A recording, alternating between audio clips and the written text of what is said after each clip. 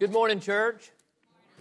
Always good to be back with you, and the same is no different. I'm glad our guests are with us today. But, as introduction to getting into this, I want to stop that for just a second and just say, thank God for a congregation that loves young people and has a Sunday school hour to teach them the Bible.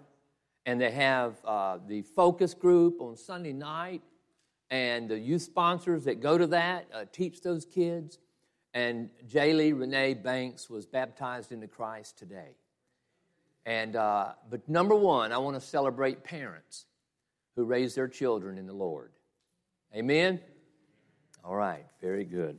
Well, guys, we are in Colossians, and you can go ahead and take time to turn there as we talk about today the Christian and their career. Now, the news doesn't cease to amaze us, does it? The news comes out of the north, east, west, and south, and that's how we got the word news, because everything comes from the north, east, west, and... Okay. Some enjoyed it, some didn't. That's all right. That's right. Yeah, thank you. Yeah. So the news doesn't cease to amaze us because Tuesday, March 12th, when the news story broke about actresses Lori Loughlin and Felicity Huffman, but you know what? They were not the only ones. Did you go on the internet by any chance and tag into a news story? The long list of people. Now, I went through that list looking for your name. And you weren't in there. And I didn't know the rest of the names. I had just witnessed the actresses before. But this is over the alleged college admissions cheating scam. And our nation's poor, we say that they feel entitled to certain things in this life and they want the government to provide it. I want you to know the rich are entitled people. And they think that they can buy their way for their children to success. And this is one story that broke. I'm sorry it happened, but I want you to be aware that you might not be a multi-millionaire, but we as Christians need to guard ourselves as to how we scam on a local level. We need to be very careful about how we live. Cheating, fraud, envy, lying, lust, desire, wanting. We all get ourselves in that mindset once in a while. And if we stay faithful in the Scriptures and have a Christian camaraderie with a team of people around us, we can get out of those ugly situations before we ever get into them. And we need that. Dishonesty is everywhere. How many of you remember Billy Joel and he sang a song about honesty? Remember that? It is. It's such a lonely word. And that's what he wrote and sang about it. Do you remember the year? 1978. Oh, my, you were wrong. Okay, so 1978, honesty is such a lonely word. Everyone is so untrue. Honesty is hardly ever heard, and mostly, it's what I need from you. Okay, there's a preacher, I love to read his material, Charlie Crow down in Florida. He's a Christian church minister, and he's been a minister all his life, and he went into church consulting for many years, and now he works bivocationally. And that means he's working a job and trying to still make an impact in this world for Christ while he works in the public sector. And in that, he is going through training for the company. And here's what he says. I am stunned at the ease with which sales training gives itself over to deceptions and fabrications. From simple dishonesties to false representation, much of my sales training has focused on bending the truth, ignoring the truth, rejecting the truth. I was told, yes, this is a lie, but people need this. So lying to them to convince them to get it is okay.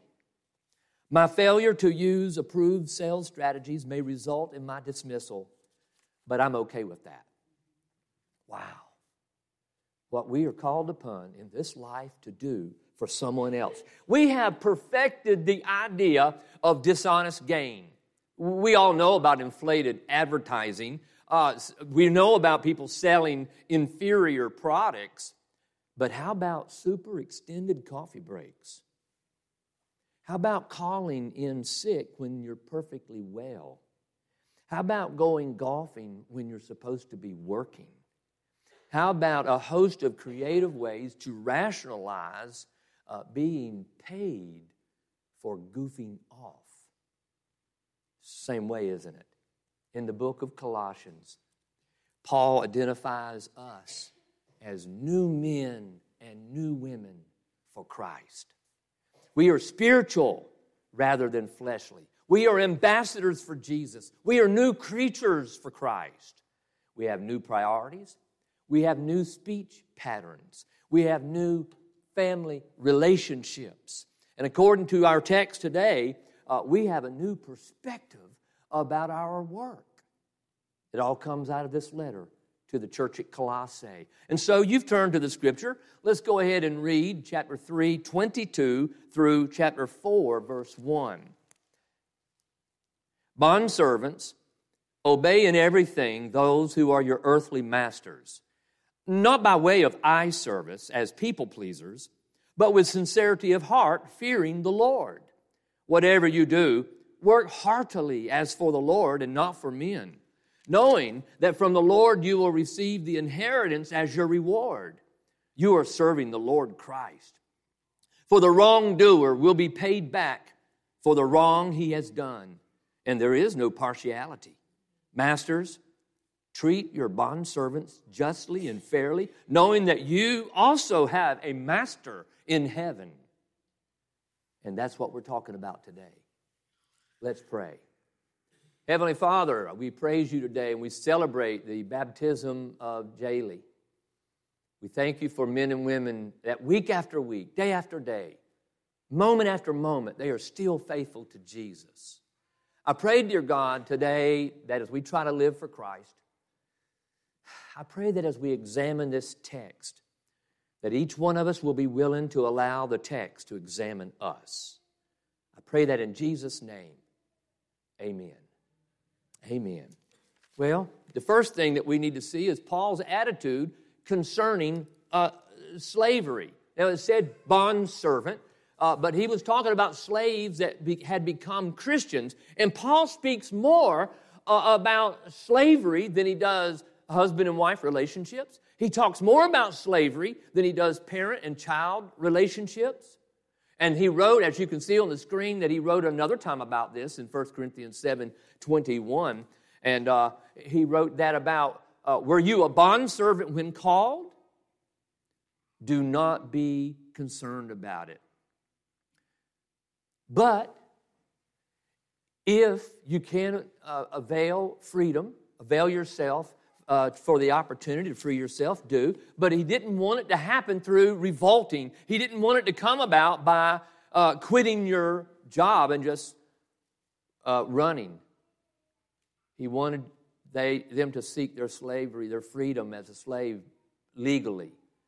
Until then, he says, I want you to obey your masters. Can you fathom that? I mean, honestly, can you fathom that? And this is what I'm applying to employee and employer relationships. He didn't want Christianity to be misconstrued as an anti-slavery movement. Who are these Christians? Try to imagine 1900 some odd years ago. Who are these Christians? Oh, well, they're the anti-slavery movement. Boy, you let them come to town. And they're gonna be in the streets parading with signs, and they're going to have all the slaves. No, that's not what Paul wanted out of them. See, the Roman Empire had a lot of slaves in it. And they did not want the Roman Empire to mark their slaves for fear that the slaves would revolt. And the slaves, in many cases, were better educated than their masters. You want an example of that? How about Joseph in the Old Testament in Potiphar's household? Potiphar turned everything over to Joseph because he was educated, except for his what? Except for his wife, exactly right. And Paul didn't want the precious bride of Christ to be misunderstood as a revolution that it was, why does the church exist? It's here in our town because they want to set the slaves free. That's not what he wanted the church to be known as. He wanted the church of Christ to be known as the one that talked about Jesus that died on the cross for our sins. He wanted the church to be known as, they're the ones that preach about that Jesus that raised from the dead, and their hope is eternal life after the grave. That's what he wanted the church to be known as. And so let me explain it further. What if I came to town here and you thought I came to preach Christ in the empty tomb? That's what you hired me for. But boy, once I got here, I'm really preaching against politics. And I just rally people in town against politics. And you go, what's this all about? It's the same thing, what Paul was right about slavery. It's the same thing if I had come here to revolt against state gambling or anti-abortion or to rally against the state selling marijuana, or I'd rally against prostitution, or I'd rally against pornography. Listen, I want you to know straight up, I'm against those things. But that's not what the church is about. Instead, we are known because Jesus is the Savior of the world, and if you're not saved, you need to get yourself saved quick. You're missing out on the blessings. And I hope that you don't misunderstand me on this point. I'm against social evils. But here's the deal. God's plan is, if you can change the man, you can change the land. And it's not going to come through politics. We have waited since, 1972, 1973 for the law of the land to change on abortion. Every certain kind of president that ever went to office said, I'm against abortion. I'm against murdering children. Has anyone ever overturned it? Did anyone ever come close? When you can change a man's heart through Jesus Christ, when you can change a lady's heart through Jesus Christ, you will see things change. That's how it's done. That's how it's done. We come to Christ. He calls us, he calls all men and women to Jesus. He calls all slaves and masters into the same congregation and has called some uncomfortable questions to be asked. A master as a Christian, listen to this, a slave owner, a master as a Christian, he had to ask himself some questions. The Holy Spirit led these, I'm sure. One question, can I own my brother in Christ if we are both owned by Jesus? Can I expect my slave to work for me for nothing and call that right and fair? Can I sell the children of my slave? Can I treat him like a brother at church and a tool at home? And the Holy Spirit asked those questions enough until there were cultures that got rid of slavery totally. And we need to get rid of slavery worldwide totally. It is an unnecessary evil. Nevertheless, because of the influence of evangelized men, it made an impact on their culture. And men's hearts were changed and the land was changed. And I believe this text this morning gives us some insight into employer and employee relationships, since we don't go by the slave-master idea.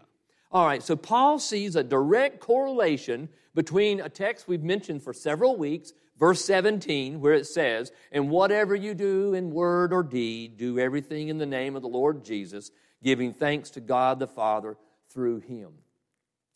He sees a direct correlation between that and what you do between 8 and 4 o'clock every day. What you do from 9 to 5. What you do in a shift from 7 to 7. And this message, I hope, will mean a lot to you. I hope it'll give you some food for thought. And so, Paul gives us some principles that should govern our attitude. Number one, we have a heavenly master who supersedes our earthly boss. Over in Matthew 10:28, it reads this way. It says, and do not fear those who kill the body, your boss at work, Do not fear those that kill the body, but cannot kill the soul, but rather fear him who can destroy both body and soul. That's Jesus Christ. That's God that can do that. And so you and I are a slave to God, and fortunately, He has adopted us as sons and daughters. Isn't that a cool concept? That we are sons and daughters of the Most High God. And so, listen to me. If your boss is cantankerous, you're not serving him anyway. You're serving Jesus Christ. And you will continue to work and serve. If you need to leave that job and go find another job, you do that. But if you have to stay there, then you do your job because Jesus Christ is watching you.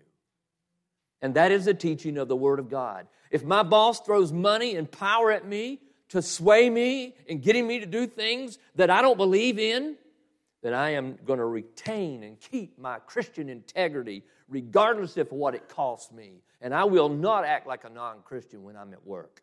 Number 2, we can only be vocationally faithful to God if we are obedient to our earthly boss. Now, go back to the text. I want to read 22 and 23 again.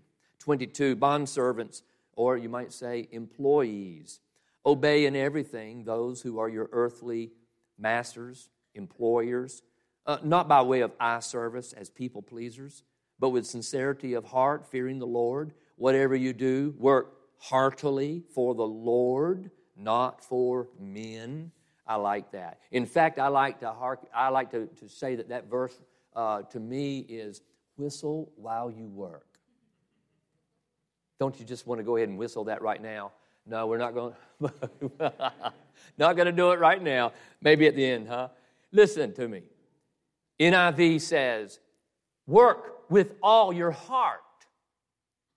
You know what the Greek says? The Greek says, from your soul. From your soul.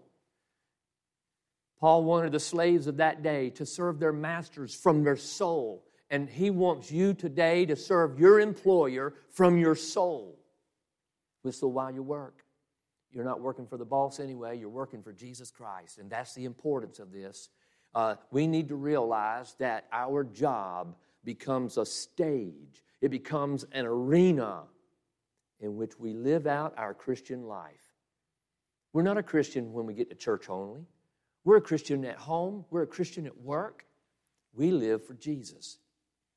And so we are obedient to God. Number 3, our Heavenly Father will reward us. Let's go back to the text. I want to read 23 again and then jump to 24.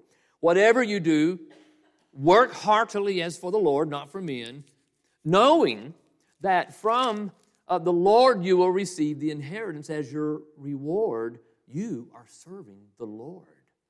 Amen. Now, if you work 100% for Jesus Christ on your job and you do the best you can do, there's going to be some things to happen. Number 1, there's going to be people that hate you. Why? Because you're speeding the work. They have worked that job forever and they like their pace. And you're now serving the Lord Jesus Christ, and so you're not going to loaf. In college, I had a job at a grocery store. I won't name the brand, although that would be okay. But here's the young men. The young men would go back where the stock is, and they would hide. They hang out back there, smoke cigarettes. And when they hear the boss's shoes walk on that concrete floor back there, they all grab a box. Now, that's a dead sign to the boss. How can all the guys come out with a box at one time? Dead giveaway. But that's what they did because they were loafing. You're going to be criticized. You will be harassed if you are like them. But number 2, you'll be promoted. You're hardworking. You're faithful. You're obedient. And you work hard as if you were working for the Lord Jesus Christ. And men are going to recognize you, they are going to respect you, and they are going to reward you. Hey, but on the other hand, if you are unfaithful, you deserve to stay where you are. You deserve to stay there, and you deserve to not receive a promotion or a pay raise because you know, whereas you need that pay raise, you know you're a bum. You know you're cheating the company, and that's just wrong. So number 2 today. Number 2, how do we make the Lord proud of us? In verse 22, we talked about eye service, lip service, that we were just men pleasers. We're only working to please the boss when he's looking. And that's what that verse is describing in verse 2. And then in verse 24, knowing that from the Lord you will receive the inheritance as your reward, you are serving the Lord. And so I want to tell a story about there once was a rich man who owned a large construction company, and he was going to retire. And so he called his foreman in, who had worked for him for 40 years. And he said, listen, he said, you know I'm going to be retiring. I'm getting ready to go on a trip. And he said, here's the plans and here's the checkbook. I want you to build one of my dear friends. I want you to build a house for him. And the boss man took off, and the foreman starts his job. And the foreman, it began to work in his heart. He said, you know, I've been working for this guy for 40 years, and it's time I start patting my nest. It's time I start taking care of myself. He's getting ready to retire. And so, instead of laying the proper depth of foundation, he skimps a little bit, and he puts the difference in his pocket. And instead of buying the nice lumber, he buys seconds, and he puts the difference in his pocket. And rather than building the code on everything, he skimped where he felt he could skimp, and he put the difference in his pocket. And he did this the whole way through, and it looked nice, it looked good, but really it was an inadequate shell. And so his boss came back, and he asked him, what do you think of the house? Foreman said, I'm satisfied with it, I like it. The boss said, that's great, because you know I'm retiring next year, and I wanted to bless you for serving me for 40 years. The house is yours. That's the way it works. The Lord is wanting to reward us for diligently seeking Him and being faithful to Him in an ugly world. In an ugly world. But the deal is, my friends, He is not going to reward us when we aren't working for Him. He will not allow rebellion to go unconfronted. And so that verse 25 on the screen, for the wrongdoer will be paid back. Our God said that. He wrote it, He said it, and He wrote it through the Apostle Paul. All right, so number 3 today, the employer. And we go to chapter 4 and we read verse 1. Masters, treat your bondservants justly and fairly, knowing that you also have a master in heaven. Wow. Treat those who work for us with respect. If you're a Christian businessman or business lady, don't go around bragging to your friends that you pay the lowest wages in town and you can still get the job done. That's not right, and that's not fair. It's not fair for us to hoard the wealth of our business, and we won't bless those that work their backs down for us and our family. Well, we claim relationships are more important to us than money, and our employees come to us and say, I'm in bad shape. I got a family member in the hospital. And so we ask ourselves, where is our level of compassion?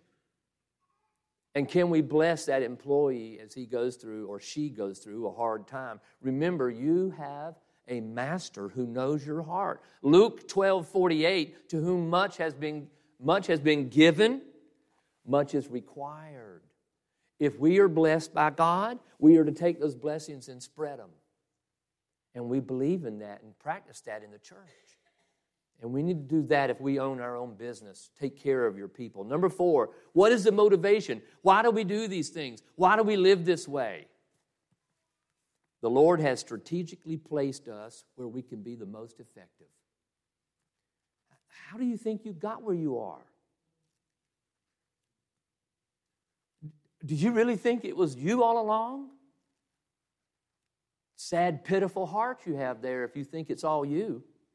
Didn't you pray for help? Didn't you pray for work? Didn't you pray for your business to start up? Didn't you pray for it to grow? God is blessing you for a reason, and we must not blow it. You are a witness. You are a testimony for the Lord. Now, I know most of the time people think, and they hire preachers this way, they think the preacher is the greater witness, and I'm not doing too well at this, so let's hire a good guy, and let him be the witness in town, because I can't be. And I'm telling you, that is wrong. I don't know your coworkers. You do. I don't spend 8 hours a day or 12 hours a day with coworkers. You do. Live out the Christian life. I'm the weakest witness, by the way. I'm talking to someone, get this now, you probably never thought of it, or maybe you have. I'm talking to someone, and everything's going fine. Man, we're swapping stories, and we're just enjoying everything, and he says, what do you do? Now, by your laughter or smile, you already know the answer. I say, I'm a preacher, I'm a minister, I have a church. They dust off the halo, and they put it back on. The conversation changes from that moment on, or their face contorts up. They try to still act happy, but now they're trying to get away. You think I'm lying? I can go into a barber shop, and everybody's in the barber shop telling dirty jokes. And I walk in, and they will actually say, oh, clean it up, boys, the preacher's here. Without fail. Without fail. I am not the strongest witness in the community. You are. Because they are real with you. They are genuine with you. And when you live out the Christian life in an evil world, they notice a difference in you. Relationships are so important, my friends, and we need to develop them, but we've got to be true. We've got to be genuine. We've got to be real. Terry Taylor, a construction worker in Montgomery, Alabama for years, very successful. So he quit his job and he started a construction company that he built it up for God. It was going to be built up upon using Bible principles. And man, oh man, that meant relationships are important. It meant that he cared more about his employees than he cared about his profits.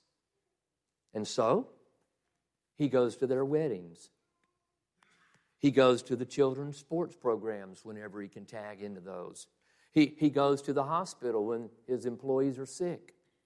And so, when they need counseling, he pays for it. They get injured on the job, he goes beyond what the insurance company will do for them.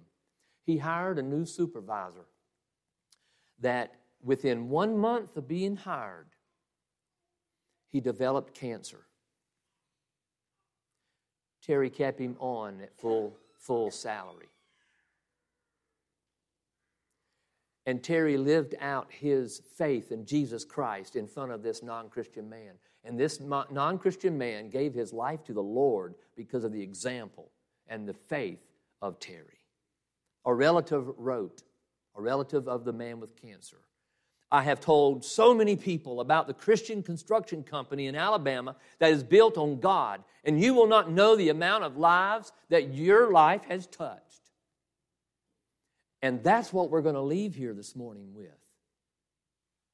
We're going to leave here today with what you can do where you work or the company that you own, and we are going to live out Jesus Christ to where whatever you do in word or deed, do it all in the name of the Lord Jesus. Praise God. I do praise God. I praise God for the work that goes on here at CCM. And I thank God for Sunday school teachers and youth sponsors and elders and deacons. I thank God for you. I thank God for people that tithe their money because they recognize their money is not theirs. They recognize whose money is it. Everything belongs to God. Whatever we're dealing with, put Jesus first in your life. Make a difference in this life. People are watching even when you don't think they are. I was reading a chapter in a book just this week. And it was about a guy, an Air Force guy that came through a small town, and he went through an intersection where two old ladies were having difficulty crossing the street. And this guy in the Air Force went through the intersection, pulled over his car, got out, and gave an arm to each old lady, and he helped them across the street. And a man inside his own business saw that. He took down the tag number, and he wrote the commanding officer of the local Air Force base and said, I just wanted to let you know what kind of people you have. Wow. What kind of people are we? That we're going to take time to bless someone. Take time to kneel down with someone. Take time to pray with someone. Wow. Just letting Jesus live in us. Let's pray. Lord God in heaven, I praise you today in thanksgiving for Jesus. He made everything possible. I thank you, dear God, for men and women who live out their lives. They are living in hard situations, in difficult situations, but they love you. And they prove it by going to work and working in difficult situations as a Christian. They do it, dear God, that while they're going through the worst time of their life, they're still here worshiping you. They're still praising you. They're still carrying their Bible. Bless someone like that, Lord. I praise you, Father, because of what you did by sending your Son, Jesus, to Calvary's tree. And what you did for all of us by raising Jesus from the dead on the third day, showing and proving to us there is life after death, and we've got a home in glory. And dear God, while we're at it, thank you for promising us that you are with us always. And thank you for promising us that you're coming back one day for your church. So I pray for men and women that are struggling. I pray for men and women who are faithful. And I thank you for them. I'm praying for others to come like Jay Lee and give their lives to Jesus. I pray this in Christ's name. Amen.